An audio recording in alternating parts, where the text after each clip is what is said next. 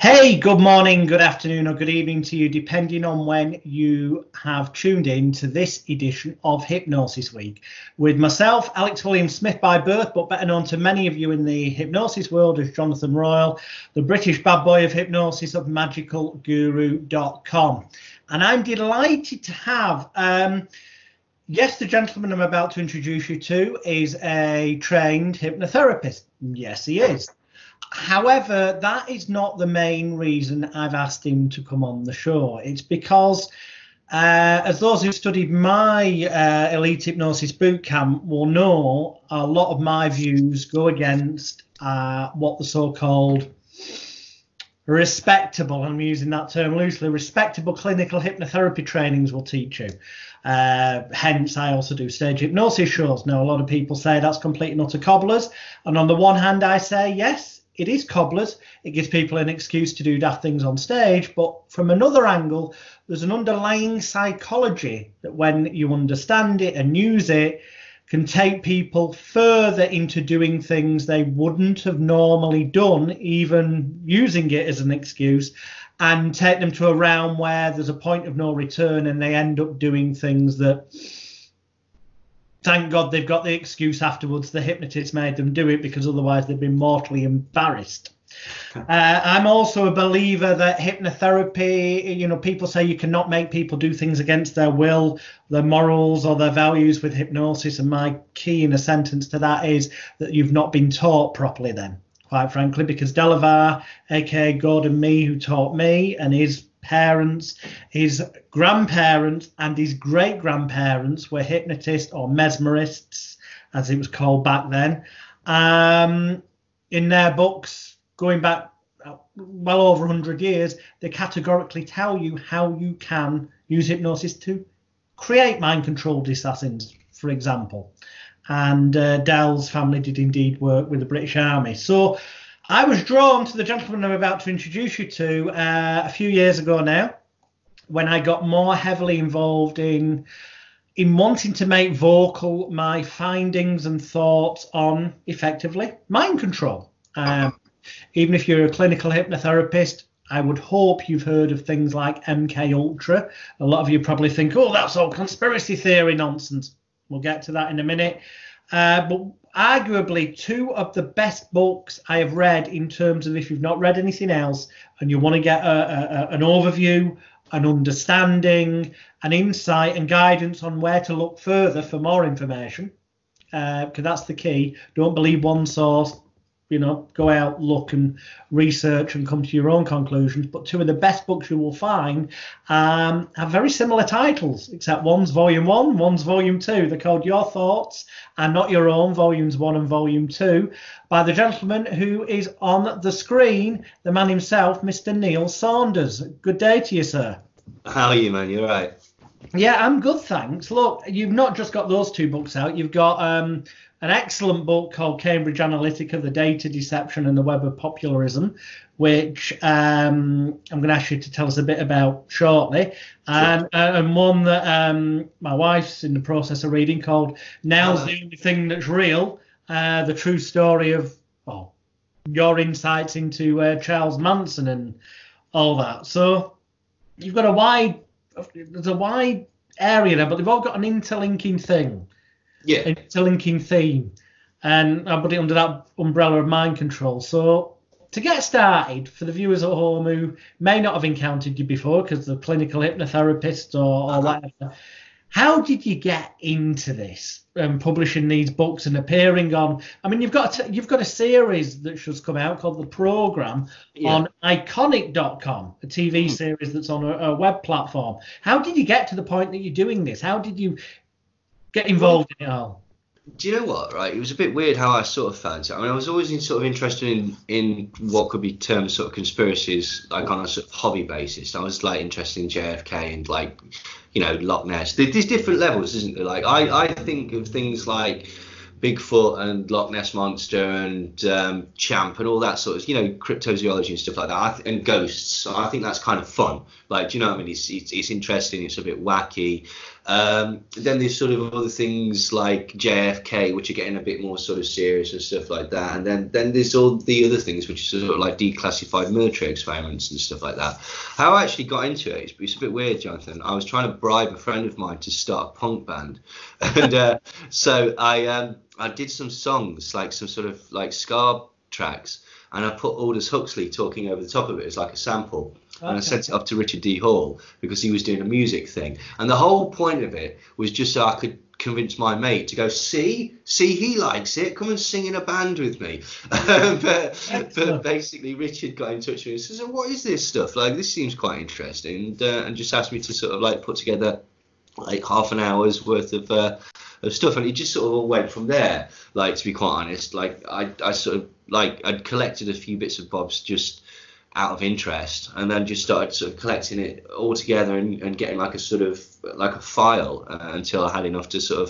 of to put in a book, really, basically. So it just sort of happened. It was very strange. And then some people what's your background before that? Because with your books, it's clear to me that you've got an academic background. Yeah. The way you cross-reference stuff and provide the evidence and stuff. Well, I did a degree in psychology. Well, it was technically humanities, but the point is that basically I had enough points to go on to do the sort of next level of psychology and become a psychologist. And I was going to do that, but it was a 2-year course. And so whilst I was waiting for this to start, I decided to learn hypnosis. And I did it by the sort of, I shan't mention the name, but one of the sort of very popular people where they do like script work and stuff like that.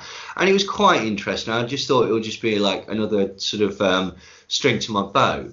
But then I knew a guy who did curative hypnotherapy. And I just had a chat with him because I was like, look, this script work, it doesn't seem... dependent on the quality of the script, obviously, like it didn't seem to be sort of like dealing with the sort of underlying cause or anything like that. So I was rather drawn to the different type to curative hypnotherapy, which I'm sure you know is basically like it's a kind of regressive thing where you basically find the underlying cause and the reason why they think of themselves like this. Yeah, also called a lot of viewers may also know under the name sort of hypnoanalysis. Or psychoanalysis with the hypnotized to find the root cause of the problem. That's the one, or Les Arian. I think it was Helen Lesser that actually started it, basically. So, but I didn't train under her. I trained under a bloke called Stephen Weil, and he was very, very good, and it just really interested me. Like, obviously, the thing I'm sure you were the same with hypnosis. Is like it all seems a little bit abstract and weird, and it is. It is totally weird until you see it actually work, and then you go, I have no clue why that worked, really, but it did. Like, do you know what I mean? Like, you can see some fantastic sort of responses. One of the first people that I dealt with was just like crippling shyness, and obviously when we got to that point, you could physically see the abreaction happening in her body and stuff like that. And then she just when she opened her eyes, she's just a completely different person, just huge beaming smile and just like radiating confidence, and you could just see that something had happened. And it just when you actually sort of physically see that, you go, okay, there's something to this. You can. It is a strange thing. As you say, it sounds like you're making it up, but I'm sure you're the same. Like you've seen physical symptoms like eczema and psoriasis and nail cancer. Literally, you can sometimes almost visually see it. Yeah, and it's bizarre, isn't it? It's so strange when you actually sort of get that thing. But I mean, this was one of the things that I was taught when I was told when I was taught it. It's like it's kind of like electricity. We understand sort of like the function of electricity, and if you do this, it'll do that. But nobody quite understands where it comes. Do you know what I mean? There's a lot of mysteries to the concepts of electricity that we just go, don't know, but it works. So let's just use it. And it's not dissimilar with hypnosis. Like it is, as you say, it's a far more powerful tool than a lot of people sort of give credit for. But at the same time, it's interesting what you're saying about the thing. I'd really like to get hold of those books where you know they're talking about the mesmerism and stuff like that, because you've got access to them, buddy. I'll just have to send you the username and password again. Yeah, brilliant. Yeah, they're all inside the Elite Hypnosis Bootcamp. Oh, fantastic! You know, mate, I'm crap online. Like I always miss everything. But this is it's one of those fine line things, isn't it? Because when you start saying to people that now you can do all sorts of crazy shit, like with hypnosis, like people might get a bit sort of nervous of going to see a practitioner or something like that. It does. I'm sure you'd agree with me that basically you can't do it by accident. You have to have a sort of intent there, and you have to probably disregard a lot of morals and ethics in order. Because I think, Law, that if people were trained right, they would know that you can pretty much do all the things that they say you can't do. Yes. Or normal skills. And it's never put people off coming to see me. No. The fact that I'm so vocal. In fact, I get people that come to me and I charge over the odds. And when I ask them why they've chosen me, it's because you've been honest. Because I've told them that it's possible to create mind control assassins, for example, and surely it's possible to do that, and I know how to do that. Stopping them smoking or being scared of spiders should be a walk in the park. Yeah, totally. I mean, it's my understanding of it is just about how you frame it, because basically the whole point of hypnosis to be successful is to get that level of rapport, obviously. And if you've got that level of rapport, trust, for want of a better word, people will do anything for you. And so it's one. Yeah, exactly. It can be the other end of the scale as well if they're scared enough of you. Yeah, precisely. But it's about sort of like using some sort of mechanism so that they have that authority where they basically don't question you. They're either so terrified of you that they basically do whatever you say, or they trust you so much that they know that you're going to do the right thing, so they do whatever you say. And in that case, you're dead right. You could convince people to do anything, like because they don't necessarily think that it's basically boils down to this. If you, as my therapist, has told me to shoot that person, I trust you. There must be something more to it. I'm obviously not going to shoot that person. It's something that there'll be a trick somewhere that basically I'm not aware of. And by the time you shot the person, it's too late, basically.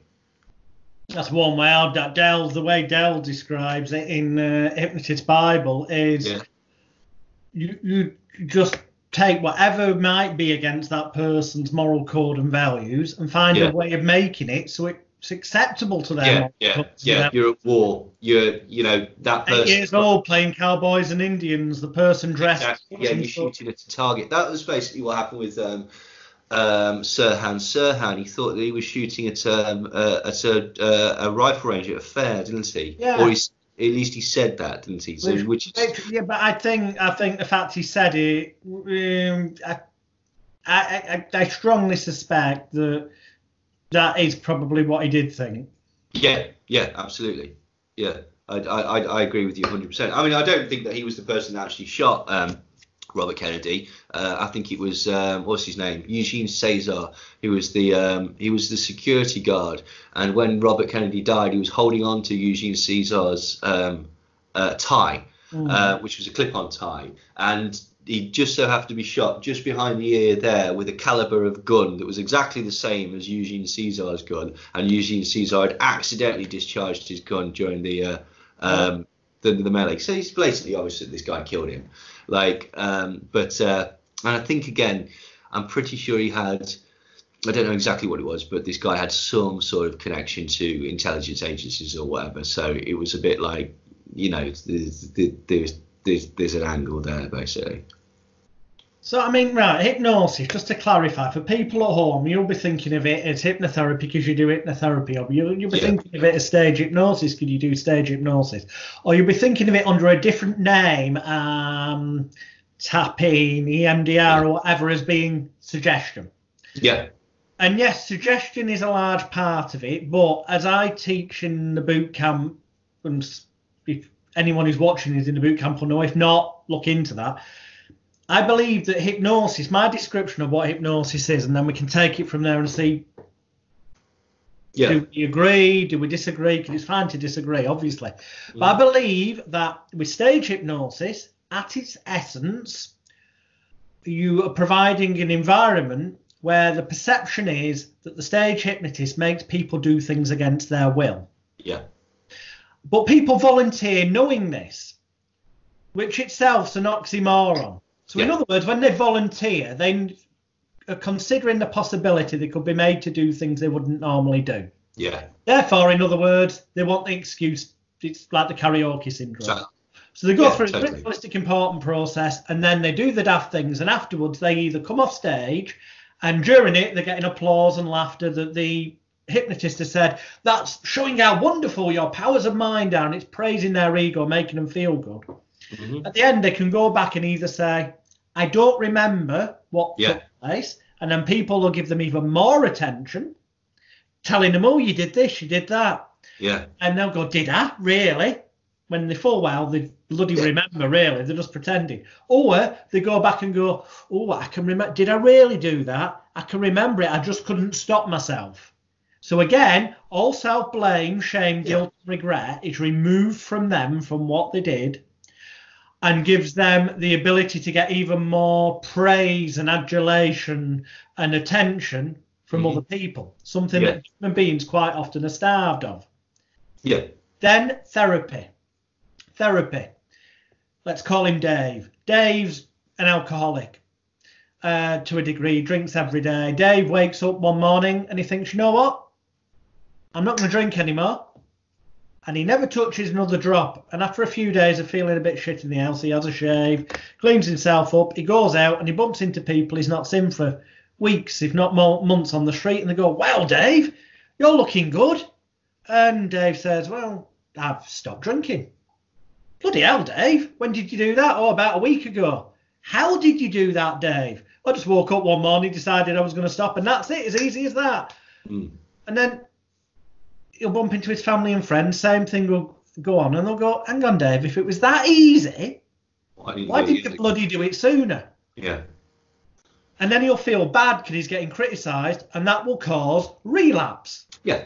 Because then he can prove it wasn't that easy. Whereas if he goes to a therapist like yourself, myself, or one of the viewers, goes through an important seeming ritualistic process with this perceived authority figure who's an expert in doing these things, pays a sum of money, attaches value to it, can then leave the office, do what he could have always done himself anyway, because there's nothing a hypnotherapist really does, unless they're using techniques like those we've alluded to, that wouldn't normally be possible off the person's own back.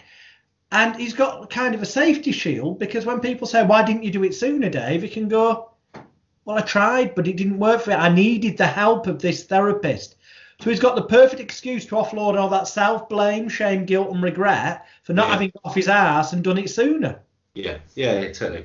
Like, no, I agree with that 100%. I mean, I think that there are sometimes things where, like, instances of sort of reinforce things now I agree with you, right, because the power is always there with people. It's themselves that alter it. Okay, sometimes I would say that there are things where people have got into a habitual thing and they don't quite understand why they're doing it, and you have to sort of do a bit of poking around to try and sort of like free that up, so to speak. But again, that's just because that's the way I've been taught, though. So, like, you know, I don't disagree with you at all. I just think that some people need that extra sort of layer of it's all about framing, isn't it? This is the point. It's all about framing the way. And so I think the real key is that at one end of that example I gave, the person stuck in a position of pain, for example, where the idea of changing for themselves is too painful. It's more pleasurable to carry on and have the problem.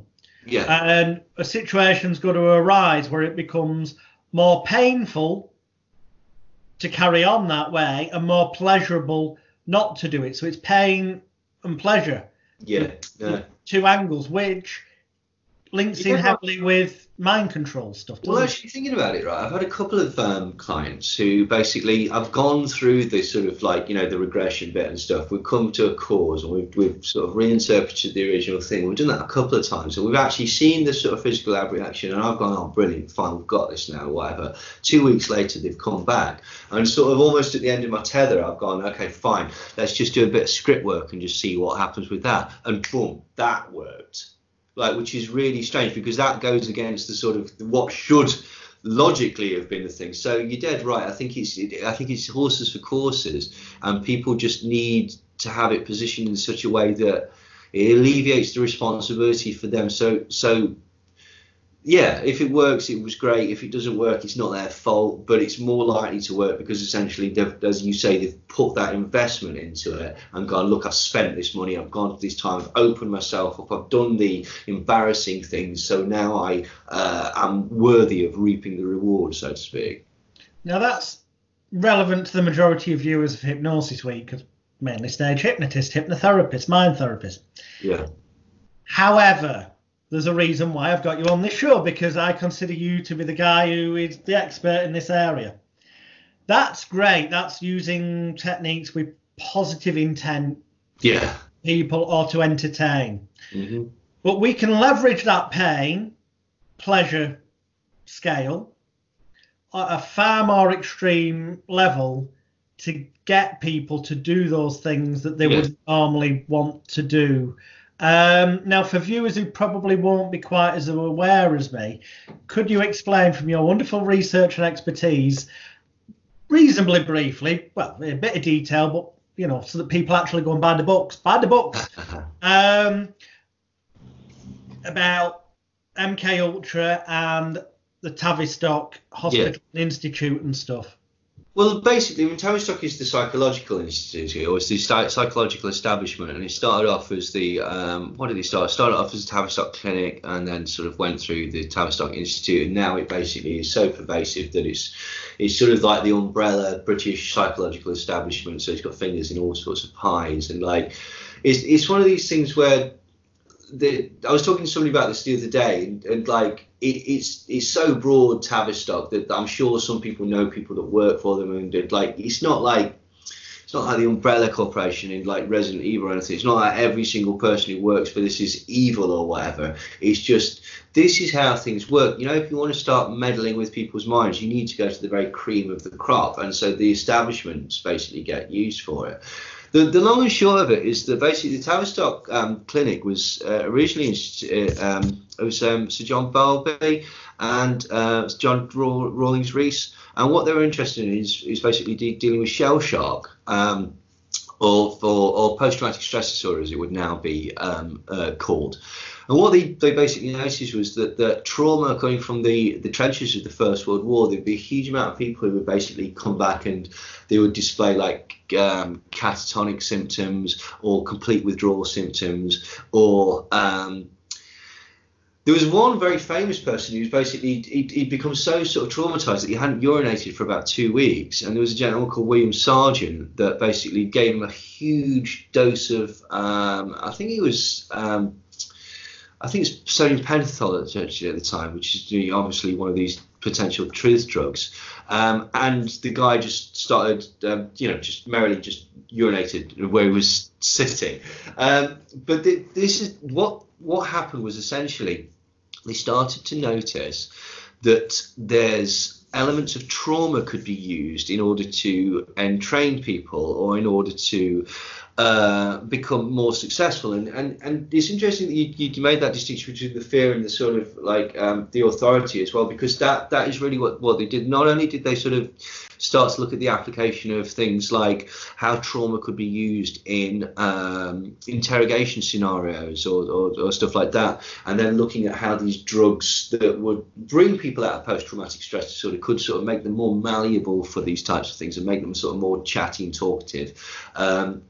But also what they sort of expanded into was, well, how can we use the flip side of that? How can we use the sort of an authoritarian persona, or the concept of sort of like a parental figure or something, in like blue chip corporations or in the running of governments, essentially. So what they would do is they ran the whole gamut of not only sort of treatment, which was then sort of utilized into sort of espionage type materials, but they would also take this sort of concept of the understanding of, like, psychological hierarchies, the idea of an authoritarian figure, the idea of how trauma can affect people, and how basically in the concept of trauma they'll look to an authority figure to try and help them. And basically they were applying this. There's a guy called Kurt Lewin, who was basically the chairman, or I forget his exact title, but he is in charge at Tavistock for a long time in the 30s. And he noticed this. Basically, he just felt that for the benefit of society, that what would be better is that basically if we just always give society low levels of trauma, be that sort of general aspirational things like, you know, your mortgage, your job, like not doing as well as people, not being as attractive as the next person, all of these things where you've got sort of comparative levels. What that does is it basically breaks people. It reduces them.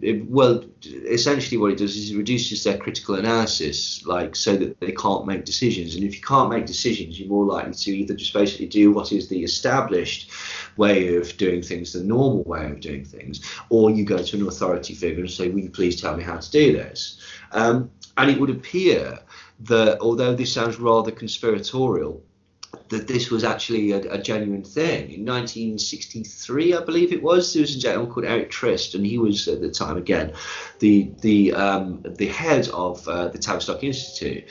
And for some bizarre reason, he did a press conference in which he proclaimed that the whole point of what Tavistock was trying to do was create what he called social turbulence. And social turbulence is what we've just been saying, which is basically it's causing uncertainty in the general population to the point where basically, you know this because this is kind of how hypnosis works. Stick on some music, talk to them, blah, blah. Your brain's got a finite bandwidth. And if you can fill that, this is how mantras work, or like, you know, Buddhist incantations and all these types of stuff. It's filling that bandwidth of the brain so that basically you don't have any extra thoughts.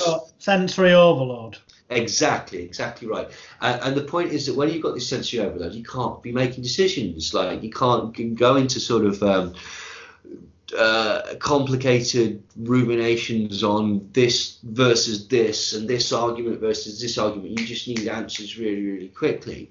And Eric Trist was basically saying that, well, this is the entire point of why the Tavistock Institute exists. And since the 20s and 30s, they've been sending out people called shock troops. Shock troops were basically people that sent either by John Rawlings Rees or Kurt Lewin. And they were starting up institutes all over the world, like Massachusetts Institute of Technology, MIT, or Wharton School of Economics, or Esalen, or the Stanford Research Center. All of these very, very sort of prevalent, I mean, they're all in America, but like all over the world, essentially. And at the same time, they're doing the training of blue chip corporation leaders, teaching them to basically project authority and to have an element of fear and to strike fear into your workforce, because then basically they work harder. And then that exact same principle is applied to politicians and also to the teaching institutions, and then obviously the economic systems through places like Wharton, and the scientific establishment through places like Stanford. And this is how one sort of quite simple, really, at the base of it, obviously not in the application, but in the basis understanding of it, the trauma causes people to be more malleable.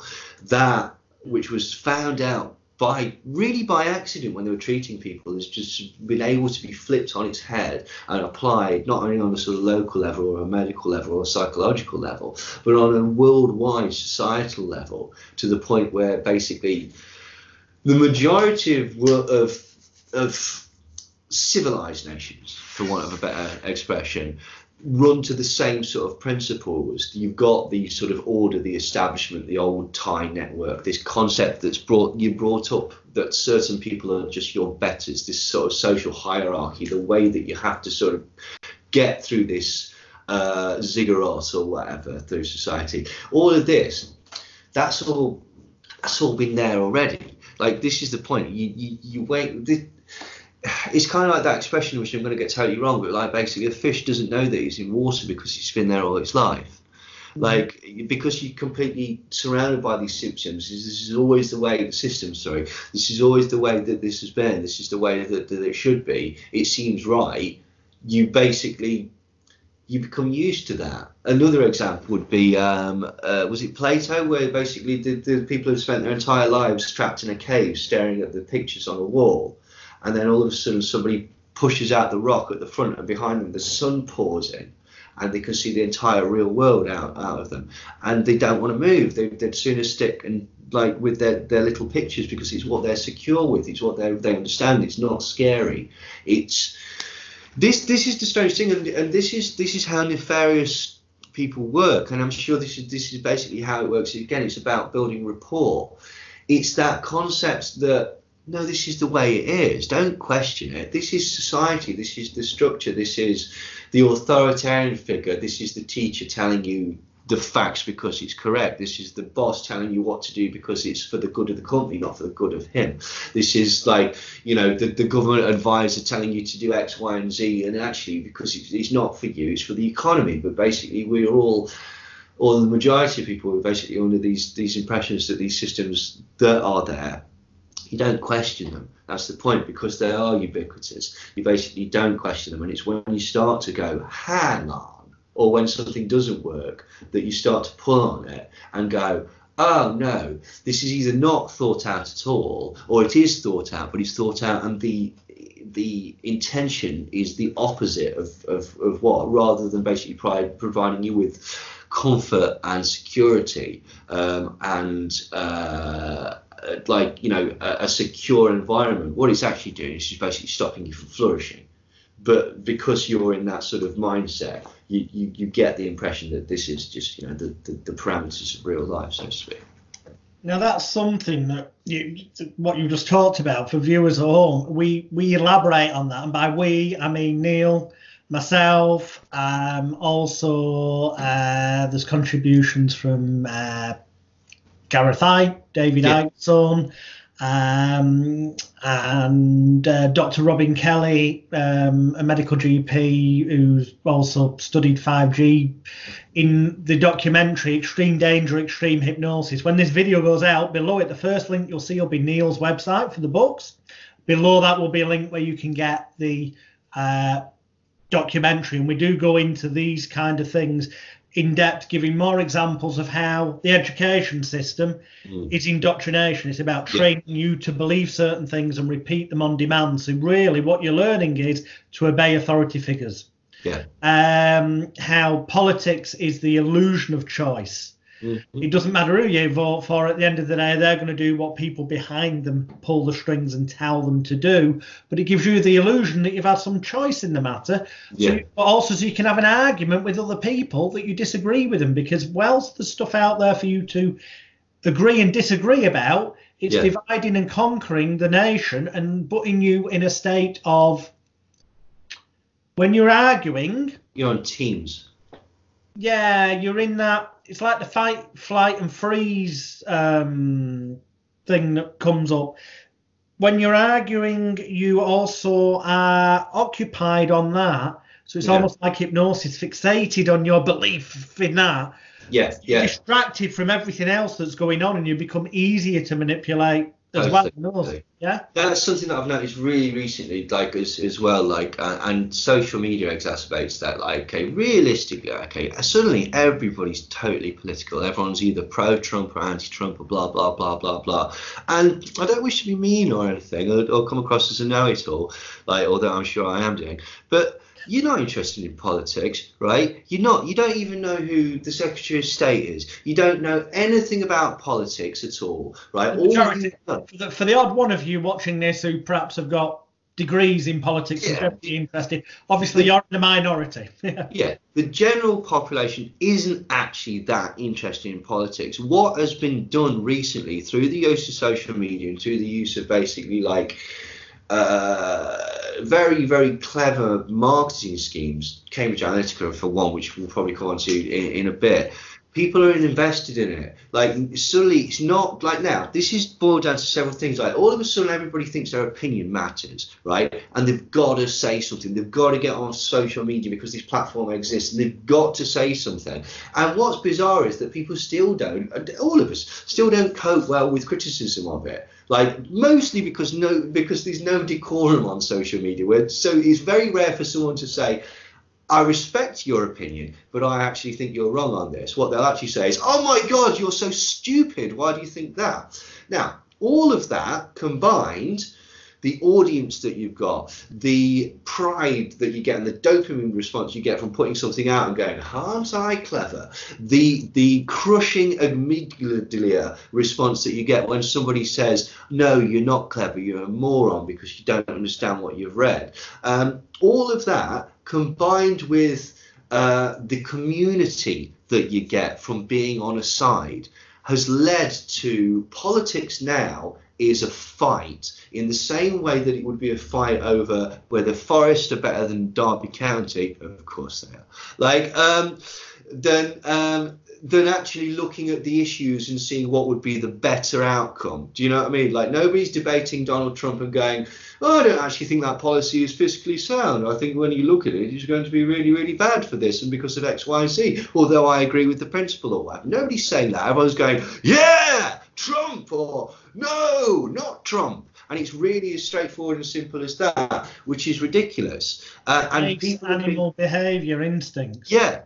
But this is the thing, people have been convinced that these people who are not anything to do with you, for some reason everyone's focusing, well, Trump is a good example, Farage is a good example, where people have been convinced that these people are like, they're men of the people, they're just like me and you, it's the sort of person I go and have a pint with and blah blah blah. And it's not, it's a very carefully, Boris Johnson as well, it's a very, very carefully crafted public image, and the actual person is incredibly aristocratic, incredibly disrespectful of the general population, and the sort of person that wouldn't give you the time of day. Anyone wants an up-to-date example, bearing in mind if you're seeing this in months or years to come, this was recorded on the 23rd of March 2020 during the coronavirus nonsense. Now, if you look at videos from that time, Boris Johnson, the British Prime Minister, find some videos on YouTube from the news from 2019 and see the buffoon with the big ridiculous hair and going and all this, and then look at videos from March 2020 regarding the coronavirus and his daily press conferences, and suddenly his hair's totally different. He hasn't got it all poked up in the air like he normally does, and his actions are different. It's because all of it is an act. Yeah, oh, totally. I mean, like, Donald Trump is an act as well, but he's actually admitted this as well. It's a combination of him being very, very arrogant and actually playing a part. He's playing this persona of an evil sort of businessman that he was playing on The Apprentice. And to be fair, it's actually quite successful because, you know, people don't really know how to react to it. Well, there is no reaction because basically the whole point is he never apologises, he just moves on, never explains himself. But you're dead right. That's Boris Johnson has cultivated this image for years. Like, going on Have I Got News for You, like basically like years ago, which is a quiz show in the UK, where he came across as, oh, he's lovable, he's a lovable buffoon, look at the crazy ways that he talks and stuff like that. And again, and you're right, it's a very, very carefully constructed image. But the same thing you say with Donald Trump, people think, and Nigel Farage, people think that like he's their mate, like he's the sort of person that's going to do stuff. And what's been apparent from both of their responses, Trump and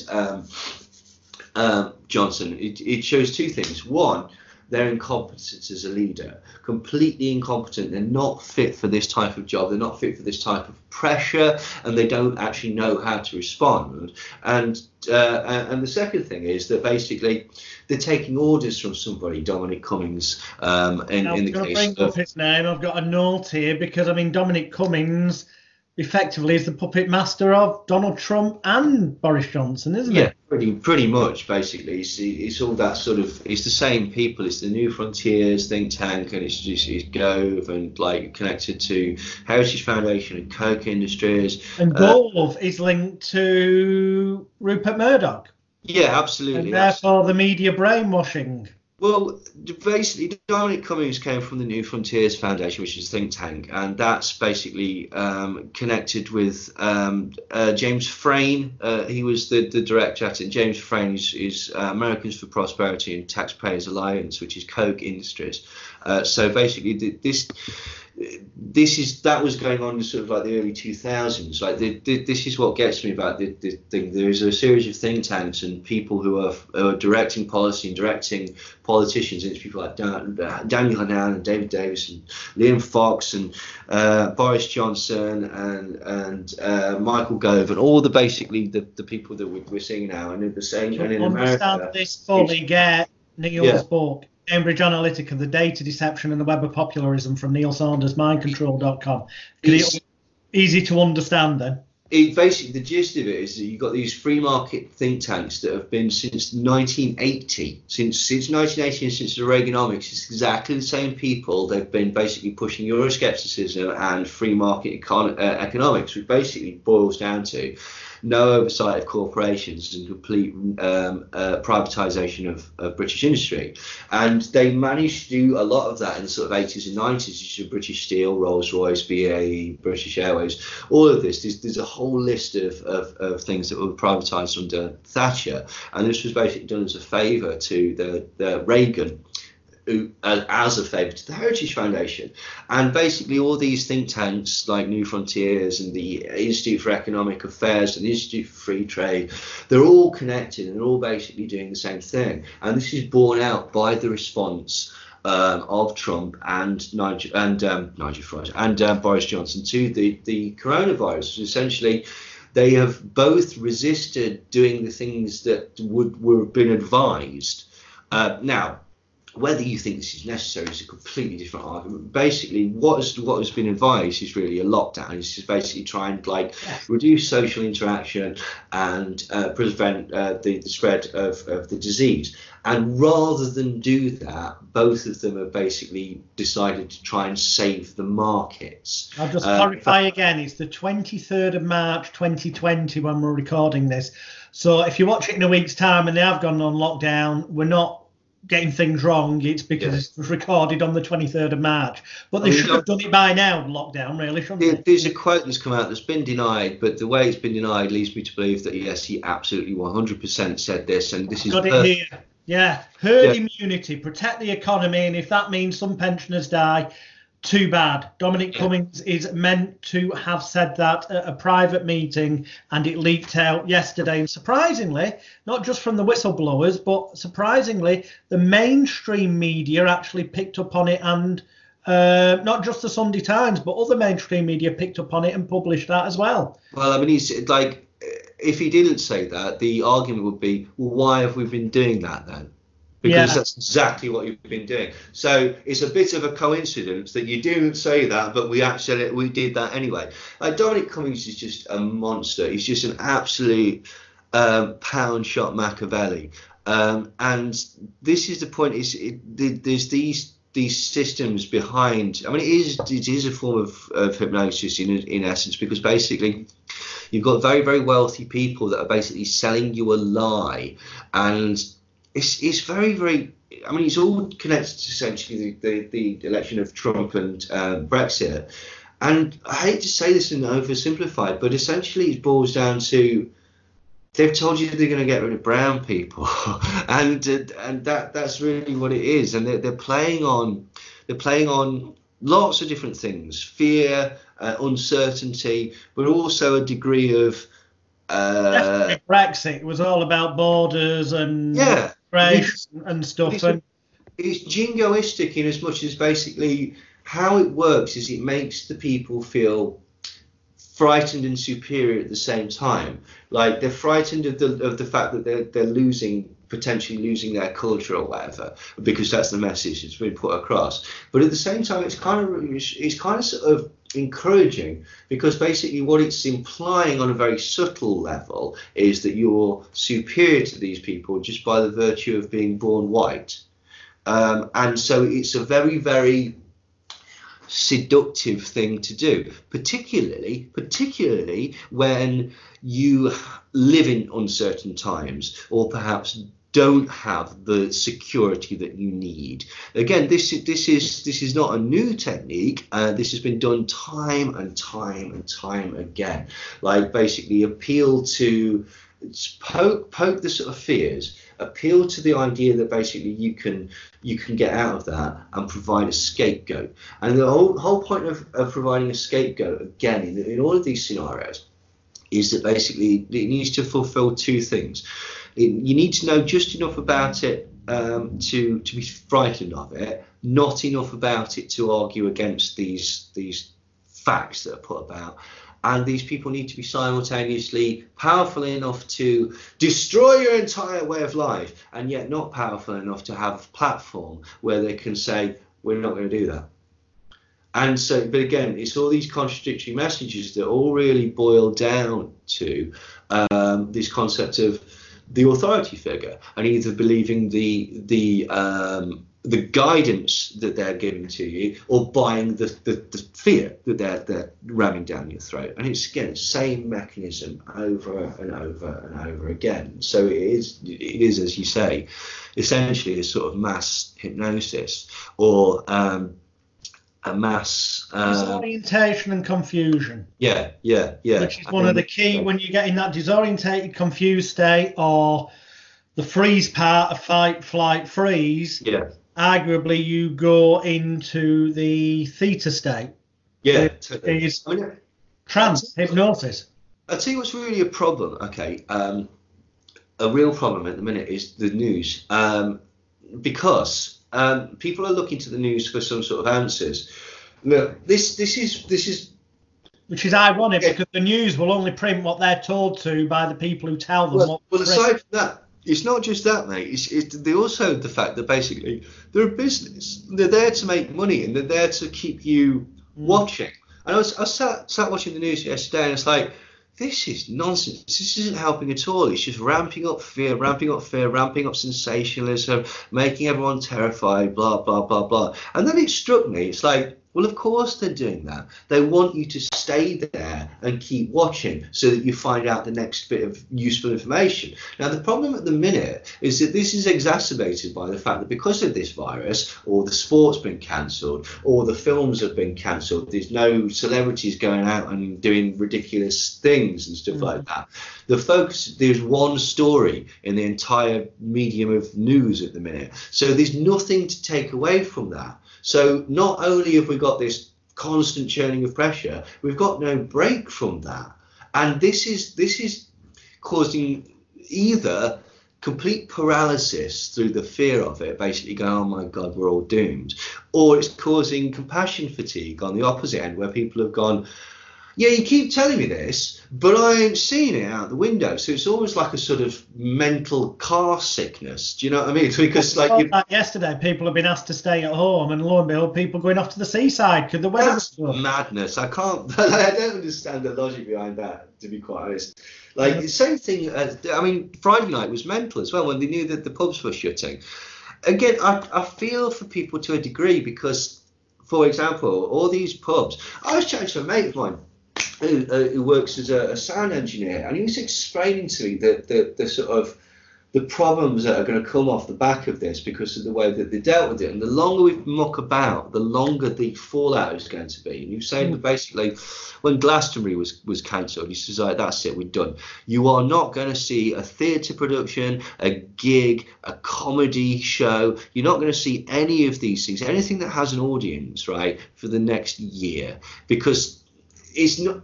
There's all sorts of like things that are problematic that most people don't really get. Like, for example, where you're storing all your sound equipment, all your speakers and your desks and things like that, you're having to pay for that. Most of this is on hire purchase, apparently, because it's such expensive equipment that nobody can afford to actually own one. And as soon as you do own one, it becomes obsolete. So what you tend to do is have a sort of hire purchase thing with the companies. And then when it gets a bit old, you swap it for the new one. And so you're constantly on the never, which is perfectly sensible until the point where you can't work for 6 months and you're having to still pay for that, and you're having to pay to store it somewhere, but you can't actually use it. And it's going to be the same for all these people that basically have burger vans or merch bars, or the people that provide security, or the people that provide like any of these things. Like even the people that sell the tickets, like Eventbrite and Ticketmaster and stuff like that, because of the way that they get the money and produce tickets and stuff like that, they all of a sudden are going to have to pay this money back and not get it back. None of the festivals get paid until after the actual thing. So this is until after the actual festival is finished to avoid fraud. So this is why a lot of them might be like trying to postpone it in the sort of vain hope rather than cancel it, because the problem is the second they start giving money back that people are paid in tickets, you're still going to have to pay some of the bands, some of the people and stuff like that, and nobody's insured against it. Because COVID-19 is a new disease, there is probably about a very, very small percentage of people that have actually got insurance against this. So they're all just done. Venues are done, pubs are done, like sound engineers are done, like anybody that's got anything to do with that. A lot of bands are done. They're going to split up because it's not going to be financially viable. You can't get into rehearsals. Like my mate who runs a rehearsal studio, like he's like, well, what the hell are we going to do now? You're still having to pay council tax and rates on the building and stuff like that. But there's just nothing there. And the problem again is because we've got no coherent message. We've got Dominic Cummings. In fairness to, well, I'm not saying in fairness to Boris because he's just the front piece, but in fairness to the British government, they have announced an amazingly decent financial support package for businesses. And also employees who are on PAYE getting at least 80% of the wage and stuff. The only people who seem to be left out at the moment are the freelancers, like musicians, entertainers, therapists, self-employed people. Yeah. Who haven't been, No, I mean, hopefully, as I say, it'll all work out. The problem is that basically, like, whilst they're waiting for these measures to come in, it's already happening. Like I know a couple of people who felt that they need to take these loans that the government have given, and they know that they're just basically all they're doing is delaying the inevitable. But at the minute, they don't feel that they've got a response. And I said the problem is as well that basically, like, let's say that this is done within 3 months or something. They're not immediately going to go, oh, brilliant, okay, it's all cool. Now have a 50,000 people festival. Like, all of these pubs and stuff and venues and bars and stuff like that, they're all going to go under. So in 3 months' time, they won't be able to reopen. Is the point? It's gonna mess a lot of people up basically. So hopefully the government will step in and just say, here's an interesting thing. Like, all these people were terrified of encroaching socialism. They're quite happy to take these government handouts, are they? Yeah. It's almost as if they didn't really understand what socialism was, and some very rich industrialists had told them to be frightened of it. Yeah, how strange. Yeah. The media may have painted people like Jeremy Corbyn as some kind of terrorist villain. Well, this is it. And we're basically people don't bother to do the digging and check the truth of things, do they? Well, this is it. And again, but again, it boils down to, rather than checking the facts, they go to an authority figure who tells them exactly what to think. And it never really works out terribly well like that. Just because we're on the coronavirus, before we get back to mind control, but it does interlink, because obviously elements of mind control are used by the media to make people more scared. Yeah. The media are very responsible. But I just made a couple of notes on the coronavirus. So let me just read these 6 bullet points out and tell me what you make of it. Okay. I saw a video dated the 21st of March 2020, so it was put up 2 days ago, on the YouTube channel Law of Liberty. Right. The video name is Bill Gates Microchip Vaccine Implants to Fight Coronavirus. Yeah. Then, because I never believe anything straight off, I went and searched, and lo and behold, I came up with articles galore in the so-called mainstream media that the mass populace believe, saying that he wants people to have microchips to track whether they've been given the vaccine or not, and all this. Yeah. Then also I came across, doing that, ID 2020, a project to get everybody chipped for various reasons. Yeah. Search ID 2020, and Bill Gates is linked to that. Mm-hmm. And then lo and behold, there was a mention of Event 201 that took place in October 2019, a trial run exercise for if there was a disease pandemic, a bit like coronavirus. And guess who's linked to that? Well, it's the Bill and Gates. Melinda Gates Foundation. Yeah. And then you look at things like Agenda 21 and Agenda 2030, the plan to depopulate the planet by millions of people. And lo and behold, whose names keep coming up? Bill and Melinda Gates Foundation. Yeah. I mean, like, the thing is, like, I just don't.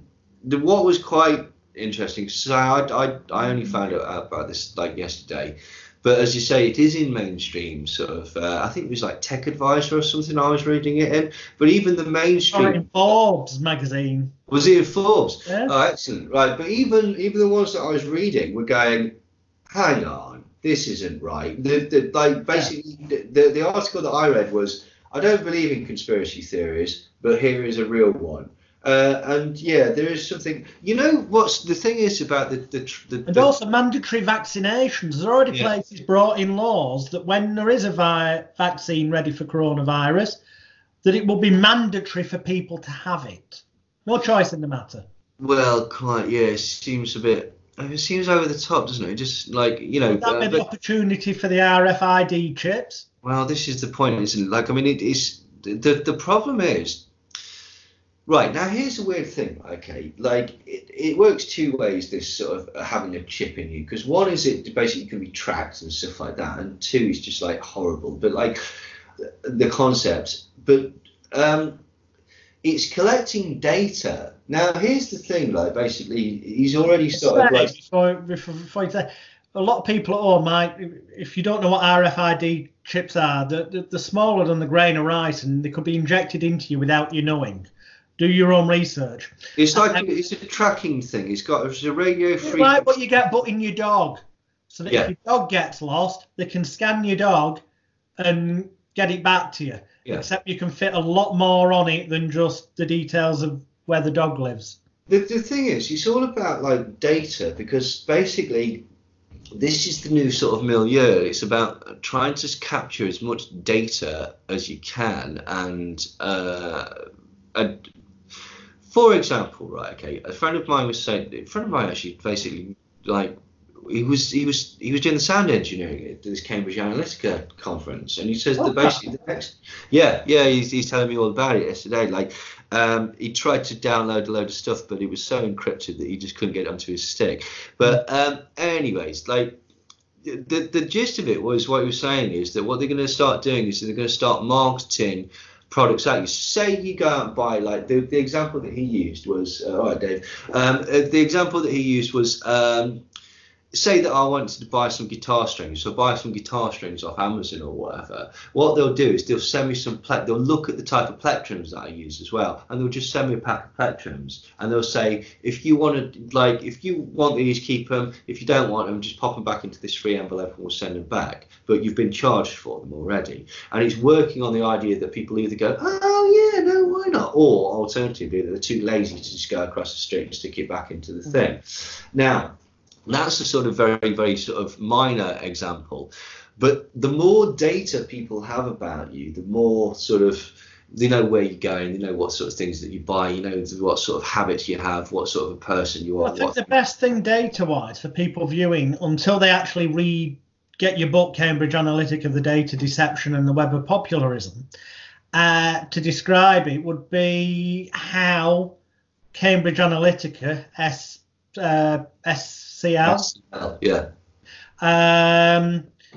harvested information from social media, especially Facebook, and then use that to target people around the world to arguably brainwash and manipulate and emotionally coerce them into who they wanted you to vote for. Well, exactly, but this is the point. It's basically what they're doing is, once they've got this picture of you in the data and basically find out, in a very, very crude sense, find out what you like and what you don't like, they can basically say, like, let's say that you really like, I'm being really glib here, but like, let's say you're a Forest fan, right? Okay, and you really hate Derby County. Like, did you know that Donald Trump is a Forest fan? And you know that Hillary Clinton, she's a Derby County fan. Like, that's really, really simplistic and glib, but it's essentially that. What they'll do is they'll find things, they'll do the flip side, they'll find things that make you angry. Like, for example, with Donald Trump, they found very, very quickly that it was the idea of being threatened by things coming over the wall, by this idea of a nefarious deep state, by this concept of corrupt politicians, which is ironic because Donald Trump is the most corrupt politician. So what they did was, by collecting all this data and stuff like that, not only were they able to sort of like specifically like cater adverts to you, but then there was phrases like build the wall, lock her up, drain the swamp. Those were all basically, through quizzes and various sort of data mining techniques, they were found to be effective political slogans against Hillary Clinton as early as 2014. So this was sound bites. That's the key. With radio, you get sound bites. Yeah, take back control. With hypnotherapy, effective in my experience is short, sharp phrases. So when I'm doing smoking cessation, I will, from this moment forward, whenever you see a cigarette on its tip in your unconscious, subconscious mind, you'll see the number 19, reminding you of the 19 deadly poisons in cigarettes. And instantly this phrase will jump into your mind. And it's the bullet point phrase of smoke, choke, death and disease. And smoke, choke, death and disease, and I ramped that pain in numerous times during the session, so it acts as a pain signal to avoid.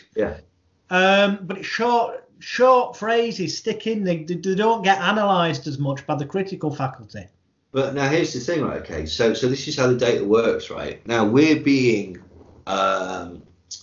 manipulated to the point where basically, like, this is becoming normal. Like, I'll give you an example. Who's got a Fitbit on right now? Like, what do you think that data is doing? That's being sold to different companies that you wouldn't even imagine. And basically, they're going to highlight you. We'll do it really, really simple. They'll either show you a larger type of legging or a protein shake or something else. They'll market something at you based on your stats that are coming off the thing. Doing all these surveys, what type of a potato are you on Facebook? That's exactly how they got all the information. They were able to sort of draw this in, and like, for example, what it is at the minute, like a company like SCL Cambridge Analytica will approach Amazon and they'll go, if you gave us all your data, we could make you sell more of this product because we know how to sell all of this product. And they go, all right, brilliant. We'll give you all our data then. If you tell us we can make it profitable. So we've got all of Amazon's data. Once we've done that with Amazon, we can go to eBay and go, we were very successful with Amazon. If you wanted to sell more of this, all you need to do is give us your data. So we've got their data. So we're combining all of this. And then basically you've got a larger data set. And just to give you an idea, and this was in 2016, Alexander Nix, who was the chairman of Cambridge Analytica, which is this company that basically, they stole all your data, they harvested it, and they created personalised advertising campaigns in order to make you vote in a particular way. For people watching, Law, they registered as a British military-grade weapon. Yeah, they've got a List X clearance, which basically means that they're able to hold documents marked secret and above, so top secret, and anything of that, they're allowed to have records on. They basically, like, they can have any government records, right? They're also under export control by MI5, which means that basically this company, which is run by an ex-MI5, which has board members, including sort of Privy Council members, ex-Pentagon chiefs, Marconi Defence, British Psychological Intelligence, and all of this sort of stuff, which is technically a private company. It's under export control by the British intelligence, which means that basically it has to be signed off by members of the government before it can be used. And at that point, let me put in it, you mentioned British Psychological. Here's the interesting thing. This brings us back to the Tavistock Institute, because interestingly, as you'll see in our documentary, Extreme Danger, Extreme Hypnosis, the head office in central London on a back street 4, the Tavistock Institute is in exactly the same building as the British Psychological Society that is for all the psychiatrists and stuff. There's always been, and there still is, a crossover between apparent psychiatry and mental health and the use of that for nefarious purposes. Well, I mean, right in the very sort of beginning of the Tavistock, when like Edward Bernays and Walter Lippmann and stuff like that, they were sort of in conjunction with the Tavistock Institute through a company called Crewe House. And basically, it was utilising the sort of the newly sort of Freudian psychoanalysis and the ways of manipulation in order to use language and advertising in order to get people like into the concept of joining the war. Right, basically the Second World War. So like they would introduce phrases like isolationists and collateral damage and stuff like that. There was even a suggestion that basically Tavistock were the first people to suggest doing sort of carpet bombing of civilians with the I forget which one it was. I think it was in Freiburg, Germany. Basically, just bomb a house. It's the bomb a house campaign, and this predated Guernica. So basically, the British military or Royal Air Force were bombing civilians before the Nazis were bombing civilians as a means of causing, you know, the loss of morale and stuff like that. But this is the point, that they take these psychological principles and they will apply it to populations in whatever manner that they can. So as you say, there's always been this sort of interaction between the groups, because this is what I say, it's not necessarily to denigrate the institution per se, because basically that is just the cream of the psychological crop. So basically there'll be lots of people who work for Tavistock who've never been involved in any of this sort of crap. Like most of them, the majority won't know. Yeah, just getting on with the job, doing like child psychology, helping people with this and that, and blah blah blah blah. And there'll be basically an overriding thing at the top where they're saying, well, this is useful. But the point being that Cambridge Analytica it's listed and it is designated as a weapons grade communication tactic or a psychological warfare weapon. So it's a weapon. It's a propaganda weapon. It really, all it does is use sort of like tried and tested advertising techniques, but it's just honed down to such a very fine point.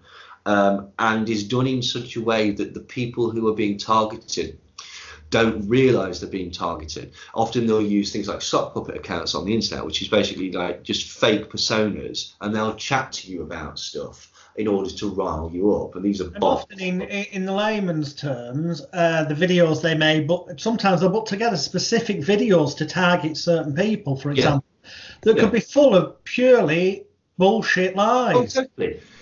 There's an institute called the Gatestone Institute, which is it's connected to Cambridge Analytica by sort of board members like Robert Mercer and Nina Rosenwald, who's the person that owns Steers, and Betsy DeVos, who's current Secretary of Education in America, and the sister of Eric Prince, who runs Blackwater. And they're also connected with Peter Thiel of Palantir fame. So again, you've got all these different sort of like data mining and sort of intelligence agencies who are sort of cross-contaminating. And what Gatestone Media did was they were putting out, as you say, just like complete nonsense videos in America, in swing states, particularly like the Bible Belt and stuff like that. And the videos genuinely showed Germany and France, they had fallen to Islam. Was the gist of this. I mean, obviously this didn't happen, but the gist of these things was that Al Qaeda or ISIS had taken over France and Germany, and now child marriage was allowed, and Sharia law was there, and people were being beheaded, and it's just nonsense. It was a real sort of like Red Dawn scenario. Like it was just totally ludicrous to anybody that sort of really knows the fact. Not fake news, and yet the irony of it is the vast majority of fake news is manufactured by that was the whole point. The governments. Yeah, that was the whole point of Trump doing it. Like I said this like a few years ago on Rich Planet. I said, look, if anybody else had said the phrases that Donald Trump had said, like fake news, if that had been in Cuba everybody had been like, oh, well, there you go. If it had been in like Korea, everyone would go, oh, there you go, or China, because these are the actions of a dictator. Now, again, I don't trust the media. I'm very well aware of the concept of like media bias, etc., etc., etc. The problem with the problem with the government designating which are considered like viable sources of information is that it's completely dictatorial. The problem with anybody limiting the scope of media output is, I think it's more the other way, actually, Neil. I think I think the hierarchy goes, and I'll just throw this out there, and then you try and explain this to the viewers. I'm sure you will better than me. At the top of the tree, where you've got your people we probably don't even know the names of. Mm-hmm. But for this example, I'm going to say your Rothschilds and your Rockefellers, the banksters, the money people. Yeah.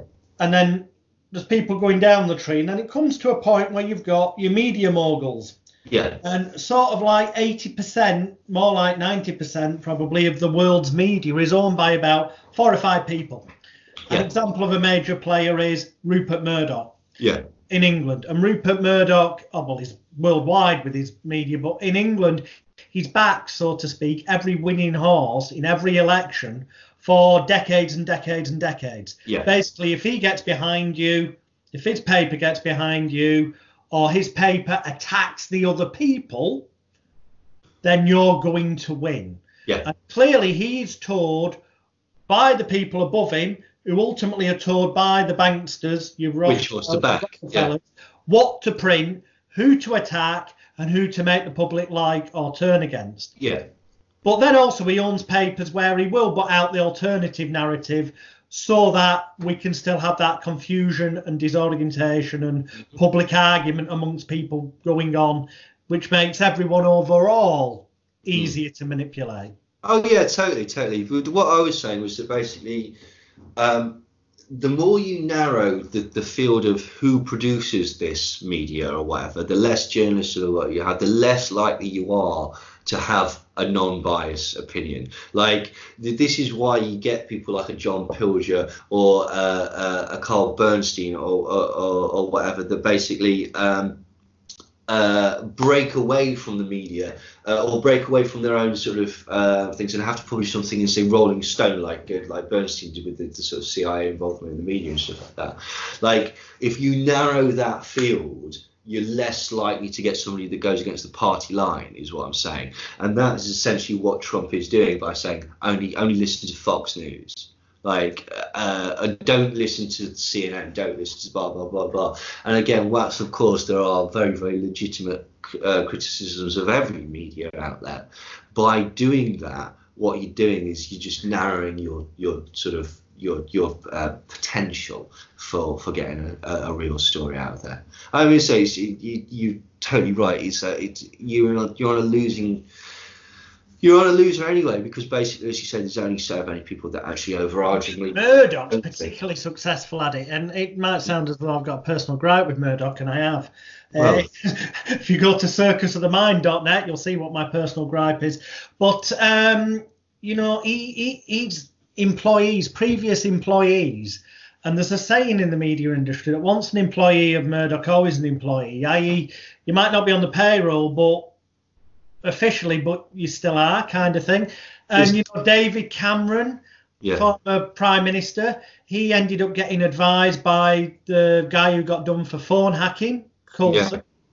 Yeah. He ended up Coulson, done for phone hacking, ends up in number 10 as a PR advisor. Do you know who replaced him?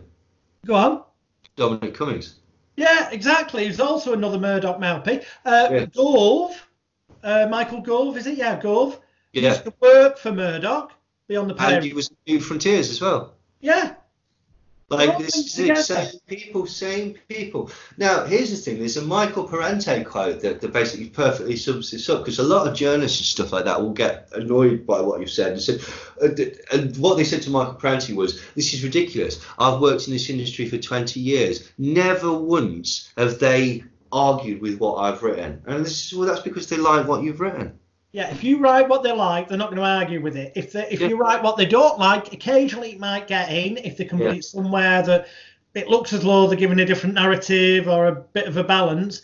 But if they don't like it, it just won't make the cut. And there's no journalist out there who can say that every single article they write when they're on the payroll for a paper makes it, because the simple fact is it doesn't happen that way. You submit, unless you're told to write a feature article, you submit articles. And it might not. And they pick the best and then the others go. But it's perceived as they pick the best. Yeah. But also it can be what suits their agenda most at the time. Yeah, totally. I mean, again, this is the thing. We don't have a reliant media, like, because basically, like, you've got you say you've got CNN basically being totally anti-Trump, you've got Fox being totally pro-Trump, so you're not getting a coherent message from anything. What I find police officers selling information to newspapers. Yeah. When you've got corrupt police officers in Scotland Yard selling stuff to newspapers, for example, which there is proof of, and that is one of the things that Leveson Inquiry Part 2 was supposed to look into. The information wars got to the point where basically as well, like, everything is just so built on tropes and truisms rather than actual facts. Like, I guarantee if you went on Facebook right now and put what political sort of ideas does the BBC hold, and I bet you get hundreds and hundreds of people saying, oh, well, they're lefty, aren't they? They're obviously, like, they're practically communist, aren't they? And it's like, they're not, though, are they? Because they're run by the British, like, they're run by the Ministry of Defence, essentially. They've got D notices. They've had Nigel Farage is the most consistent guest on Question Time. He hasn't even got a political party. They give a voice and a platform to Tommy Robinson. You've got Laura Kuenssberg, who, if she's not MI5, I'll cut my little finger off. Let's be honest, people like Tommy Robinson and these people that pop up, that apparently, if they're doing stuff that, we'll say that when they do stuff that's illegal, obviously the full weight of the law should come down on them, obviously. Yeah. But then there's an argument about whether they should be given a voice or are they being racist. But the fact is, when you look closely, they get funding randomly from places. Well, do you know where we know where Tommy Robinson gets it from? Rebel Media and Gatestone Media. The media's outlets that were doing this. Which ultimately links back into Cambridge Analytica and stuff. Yeah, and so further enough, to some degree, traces back to the British government, secret services, and Mossad, who are black cube, black box. Black cube, yeah. Mossad is the black cube is essentially the Israeli version of Cambridge Analytica. It's run by the same people. It's got a chap called Vincent Chengui, who's basically on the board of Cambridge Analytica and on the board of Black Cube. It's under export control by the IDF. And so when you look at that, and also bear in mind when you examine and look, there's evidence there that the likes of your Rothschilds funded, the banks funded both sides of all major wars. Mm-hmm. So they gave money to the enemy, as perceived. Well, I mean, they're all one, aren't they? Yeah, totally. I mean, the main thing that Black Cube did was it basically did the campaign for Viktor Orban, who's the dictator of Hungary at the minute, basically. And it's very strange that he's being put forward as like this concept, like of being. It's all lies. He's basically one of the architects of this, the refugee crisis, blah blah blah blah. And complaining that it's encroaching on European culture, which is strange because basically he caused it. Like, aside from the fact that he's been put in place by Mossad on a complete throne of lies and just nonsense, he's the person that basically caused the crisis a couple of years ago, because rather than all these refugees were going on trains through Hungary, right? They weren't supposed to stop in Hungary. Hungary had said, we're not taking any refugees. And people have gone, well, that's a bit selfish, but fine, whatever. They're on the way to here, and here. What Viktor Orban did was he'd stop the trains in Hungary, put them all onto coaches in their thousands, send them to France, Spain, and Germany, and just leave them there. Right, causing the problem causing the actual problem. And then he goes on the television and goes, well, this is George Soros. And it's like, come on. Yeah, interesting. Viktor Orban actually had his education paid for him by George Soros. Right. Yeah, George Soros, all this stuff about George Soros, like George Soros had done more for Hungary than anybody else. He just like stripped out the old communist thing. He put huge amounts of his own money into public sort of thing, you know, building leisure centres, that type of thing. In Hungary, George Soros was a hero, because he's basically one of the people that was stripping away the vestiges of the old totalitarian communist regime. And so it's very, very interesting to me to see all the stuff that comes out against George Soros, because it is admitted Mossad propaganda. It came from two lawyers called Finkelstein and Birnbaum, and they've come out on record and said, we're surprised that people bought this, because almost everything that we've said about George Soros, the opposite was true. Now, this isn't me defending George Soros or saying that he's a very good person or whatever, but all of this tying him together with the migrant crisis and trying to destroy various places like Macedonia and blah, blah, blah, blah, it's just not true. It turns out that the opposite is true. Now, I still think that he's actually a CIA agent and they used his money to overthrow the former Yugoslavia. I don't think he's a good person, but for example, he, like in right-wing media, they're trying to say that basically it was George Soros that was behind the colour revolution in the Ukraine, where, you know, Poroshenko was put in, and there was that sort of like proxy war against Russia, where Poroshenko was ended up being thallium poisoned or whatever it was that he was poisoned with, I forget.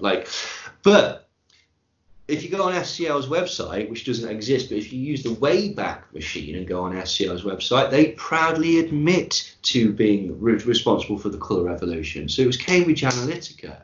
So again, you've got this, basically, you've got Mossad, you've got a series of very, very right-wing politicians that are basically got this encroaching control mechanism where they basically, you've got people in, like, you've got Alice Waddell, you've got Victor Salvini, you've got Viktor Orban, Matteo Salvini, sorry, you've got the guy in Czechoslovakia, you've got Geert Wilders, you've got Nigel Farage, and to a lesser extent Boris Johnson, you've got people in Nigeria, Kenya, you've got Modi in India, right? All of these people are being positioned as anti-establishment, men of the people fighting against this horrible left-wing conspiracy. And if you look at it, every single one of those people is financed by the same people. Every single one of those people uses Gatestone Media. Every single one of them is connected to the free market think tanks, which are run by the CIA and MI5, like the IFT, like the Heritage Foundation, like the Adam Smith Institute. Every single one of them has the exact same policies. Not a single one of them has a nationalistic policy, and yet they're all basically running on this concept of nationalism, not actually promoting anything nationalistic, just telling you that other people are coming over the border and they're going to be brown and different. And so that's what people don't like. What's strange to me is that basically you get this coordinated effort. And if you take a step back, you go, oh, this is nonsense, isn't it? This is a con, right? Okay. And all of these different people are basically connected to this same mind control experiment, for want of a better phrase. And so they're all connected, and the evidence is there, and especially people don't take any of what I'm saying or Neil's saying as read. Independently research it. I have done, and I can tell you he's right. And if you want a good starting point, again, I mention his books, Your Thoughts Are Not Your Own, Volume 1 and 2, and in particular, Cambridge Analytica, The Data Deception and the Web of Popularism, all of which are available at the link neilsandersmindcontrol.com that will be below this video. But the evidence is there that they all root back, whether it's media moguls, they're being controlled by the money people. Whether it's politicians, they're being controlled by the money people. The money people, the banksters, your Rothschilds, your Rockefellers and all this. Now, there may even be people above them that we don't even know the names of, that we haven't seen. Probably. But is this effectively, this is the so-called Illuminati?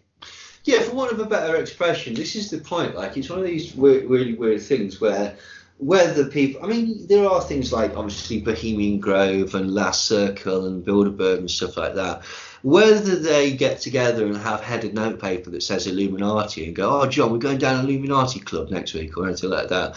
I think the concept is like, I don't know. I honestly don't know. I've seen a lot of evidence. Well, there was the Bavarian Illuminati that Yeah. lately was, but then the concept of that was to infiltrate the Freemasons around the world. Yeah, I mean, an invisible hiding inside another society. You've got incredibly wealthy people at the top end of society that wish to stay at the top end of society, and they don't wish to change their wealth. Now, I am more leaning towards the sort of, it's more a bit, I keep saying it's a bit more like sort of Mount Olympus, in as much as basically you've got all these gods who are a bit crap, really. They're not like all powerful. They often make mistakes and stuff like that, and they're vying against each other. They're all right because they're all going to stay on Mount Olympus, but it's like who's got the best seat, so to speak. And so at the minute you've got a load of very right-wing people, Heritage Foundation, Christian evangelicals and stuff like that, through things like Cambridge Analytica and the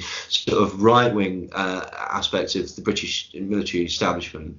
They're trying to sort of impose a certain type of thing. At some point you'll get somebody else that's like Tom Steyer or whatever, who's a left-wing billionaire that's going to come in, and you'll get the Hillary crap and stuff like that. But the fundamental things, that this is one of the things that annoys me about when people say, it'd be much worse.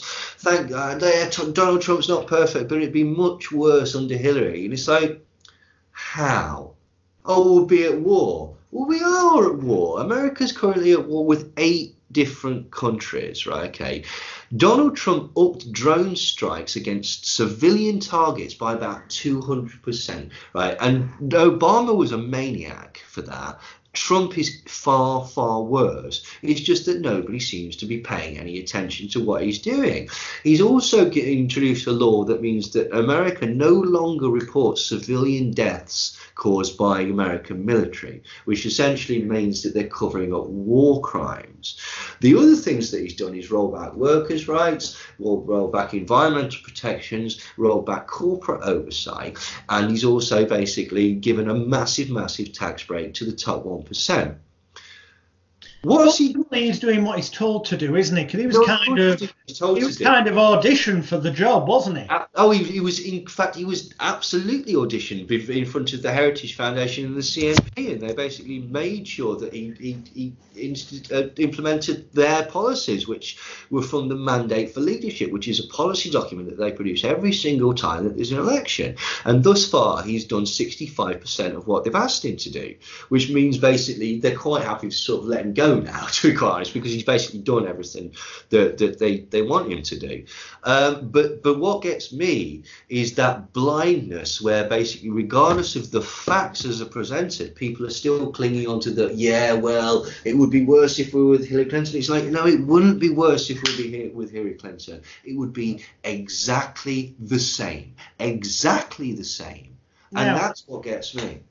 I couldn't agree with you more, but this segues on my notes into why would people, and there's people who get into politics, they have the best of intentions, they genuinely do, and they'd love to do what they can to change the world, and but then randomly they'll get exposed in the media for being gay, or they'll get they'll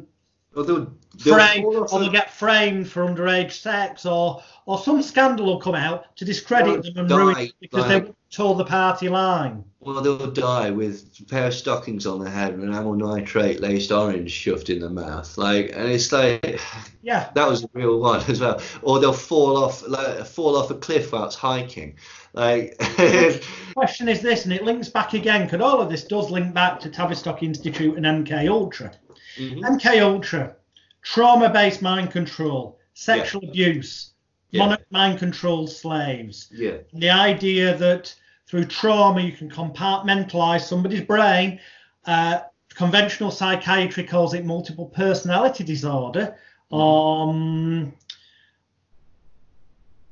that this can be done purposely, so you can have trigger words or images to open up the one personality that gets sexually abused, for example, and doesn't remember it and gets handed around as a sex slave to politicians, so that can be filmed secretly by the powers that be, banksters, to use as compromat, blackmail material to get what they want. Yeah, Sidney Gottlieb was doing this in the 60s, basically. It was admitted in in a presidential committee, there was at least 3 girls that received an apology for this. Claudia Mullin was one. Christine Di Nicola was another one. I can't remember the other lady's name off the top of my head, but essentially they were sort of children, sort of 7, 9 years old. They were being trained to be prostitutes, and the whole point of that was, as you quite rightly say, to sort of entrap business leaders and other politicians and that type of thing. And it's remarkably similar to the Epstein thing. I mean, like, I've been talking about this for quite a few years, but basically, the Epstein was transporting underage prostitutes across borders into countries on private jets and stuff like that. The sort of stuff where you just can't get away with that, like, normally. And then it's found that all of his properties, and like his islands and his Malibu beach hut and stuff like that, beach huts, it's a mansion, like, they're all wired for sound. And this is the point, basically, like, there seems to be dignitaries there and like high profile celebrities, and it seems to be, as you say, a sort of a blackmail type scenario where basically people are filmed in compromising situations, and then that's used. It was just America's Jimmy Savile. Yeah, we had the British TV presenter Jimmy Savile, and it appears, he had links, friends with royalty, powerful politicians. He was given the keys to bloody Broadmoor mental. It's the fact that he was the biggest one is the fact that he got the knighthood and that he was vetted to spend so many Christmases with Margaret Thatcher, like, because the amount of background research that they do before they give someone a knighthood is just astonishing. Right, I'll give you an example. Right, okay, my mate's dad is an engineer, and like, when we were at school, he was offered a job for the MOD, like, and he didn't tell us much. The only one that he told us about this missile that would hit a tank, and the explosion was so there's something about the explosion that was so sort of reactive that it sucked all the oxygen out of the air, and it in such a way that the tank would collapse in on itself and crush everybody inside. So, like, these are the sort of mental levels of thought that are going on to it.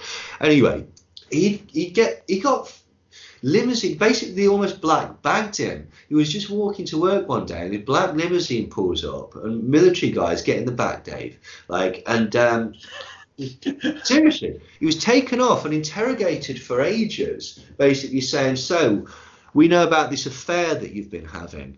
Are you going to come clean about it, or are we going to tell your wife? Now, he hadn't been having an affair. These were just tactics that they were saying to see how he would crack. And over the next couple of weeks, he'd have friends phone you up and say, who the hell are you working for at the minute? Because we've had police and military intelligence and people phoning up asking about your background and seeing if there's anything we can blackmail you with and all the sorts of stuff. So the point being that if they were that thorough about somebody that is just working as an engineer on sort of experimental weapons systems and stuff like that, what do you think they're going to do with somebody that they're going to like give a knighthood?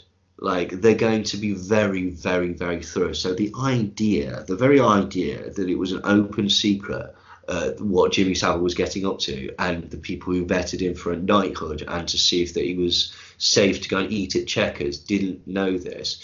I mean, it's nonsense. Like Peter Morrison, who was an aide to Thatcher, who was it? It was Edwina Currie wrote a letter to Thatcher saying, he's a good man, but I'm a bit worried that he's a pederast. Right? And it's like, what? That, like, and they just said, I'll be fine, it's all right. And then who was the other guy, the whip, Michael something, I forget his name, but he's on record saying, well, if you've got a problem, you get caught with young boys, something like that, come to us, we'll help sort it out. And it's like, zero respect. It did go on because, proof's come out now, hasn't it, that, MI5 intervened to cover up the likes of Cyril Smith, the British MP. And there was something, I mean, again, I don't know with this, the recent guy, the guy that basically, I forget his name, the bloke that was talking about all the audience that has now been thrown in prison for lying and stuff like that. Oh, he was going on about Al guest house and Yeah. where Now there's something a bit strange about that. There. There's something very strange about that, in as much as now he may well be lying, because basically all the stuff that he found, like you or I could have found on the internet. I don't know about that, but the one thing that got me in that case was somebody stepped on it to make sure that Harvey Procter, because Harvey Procter was one of the people accused of it, he's got previous form for being with underage rent boys. That was purposely kept out of the current discussion around that. But I don't know why. And Grenville Janner as well, basically now they're saying, yeah, well, it looks like he did do all that stuff, didn't he? But he's dead now, so there's nothing we can do about it. Well, I'm pretty sure that will come out that the same thing about Leon Britton will come out in years, in a few years down the line. They're basically, oh, no, actually, it looks like he was a little bit, adventurous. Yeah. Now, it may be, some of these people that get exposed, it may be that they were not naturally inclined that way and they were coerced, drugged, and then put into situations initially for them to get compromat material and then forced to do it again, because otherwise the compromat material they had would be released. Yeah. Yeah, totally. Absolutely. I mean, like, there's all sorts of ways that you can get somebody into bother, governments kill people. They're not like at the drop of a hat. They'll kill thousands of people if it serves their sort of purposes, and justify it. So if you don't think that they'll basically ruin the lives of a couple of people in order to get whatever favourable conditions going on for them, then I'm sorry, you're a bit naive as to how the world runs.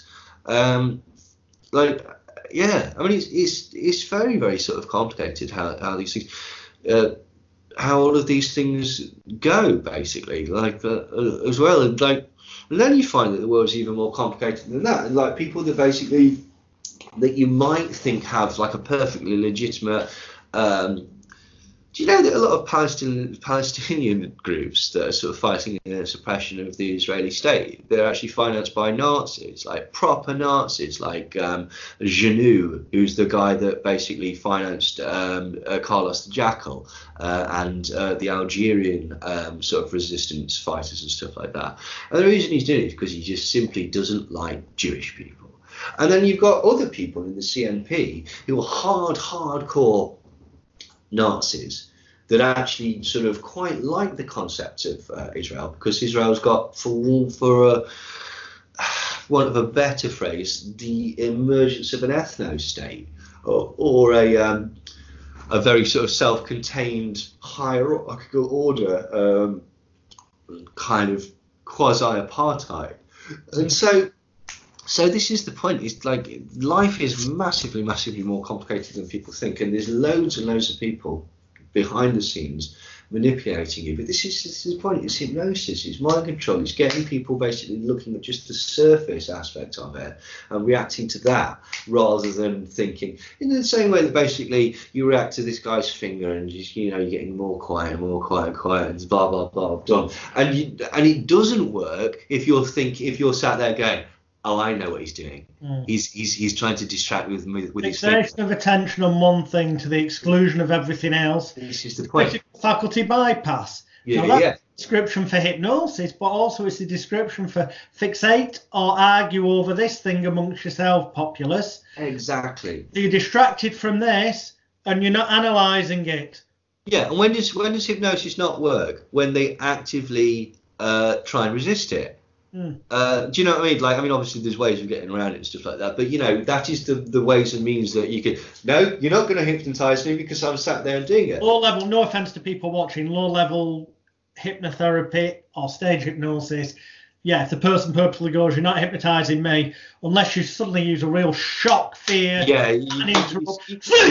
type induction, you're unlikely to get them. If you use the kind of trauma-based mind control techniques, or rather the principles of them, of emotional manipulation, then you very easily can bypass those types of people. In the same way that a magic trick, if you've seen the behind the scenes and you know that lady's actually just pulled her legs up to her chest and you've not cut her in half, it's far less.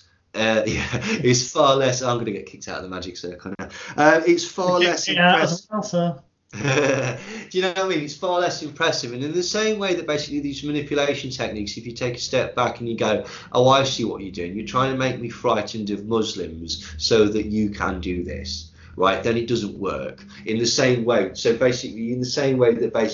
you've got an idea of their intent, you can fight against it. That's what I'm saying, is that basically not dissimilar to the ways and means that you could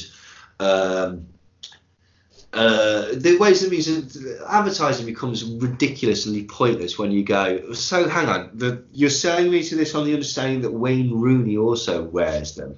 I give a shit about Wayne Rooney, and then all of a sudden it's powerless. However, I've got to say, in terms of marketing, advertising, promotion, sales, you have got to treat yourself to a copy of Neil's DVD, The Dark Art of Marketing, subtitled Welcome to Sell, as in Welcome to Hell. It is tongue-in-cheek, it is hilarious, but it is scaringly true. One of the best exposés of how people are emotionally manipulated to take money off. Thank you very much for that. That's very kind of you. But yeah, this is the point. I think this is the point. This is what we've been talking about. The whole point. It's about manipulation, and manipulation either works on sort of a lie, like it's too good to be true, or it's on fear, like the sky is falling or whatever. And I think these are the best ways of dealing with these types of manipulation, is by being, to an extent, dispassionate about it, by separating yourself from it and trying to get the overarching picture rather than the sort of, like, as you say, the focus. Because if that's the whole point. They're trying to make you focus on this, so that they don't notice this. And I think that is the most sort of effective technique for it all, is basically just remain calm and try and think about what it is that they're actually doing, because everything is sort of in like massive extremes. Like, this is why everyone's gone down to the shop, because basically it's like, oh, I need to like get enough food to live on. Don't get scared by it. What we're saying is true. Be aware of it, but don't let it scare you, because the thing is this: then they can still win, because fear is a state where you're in that fight, flight, freeze mode, and you become more suggestible. Yeah. So don't be scared by it. You've got to just look at the facts and go, well, that's going on. What can I do? And be calm about it. Because with this coronavirus thing, tying it all together, the media are instilling fear into people.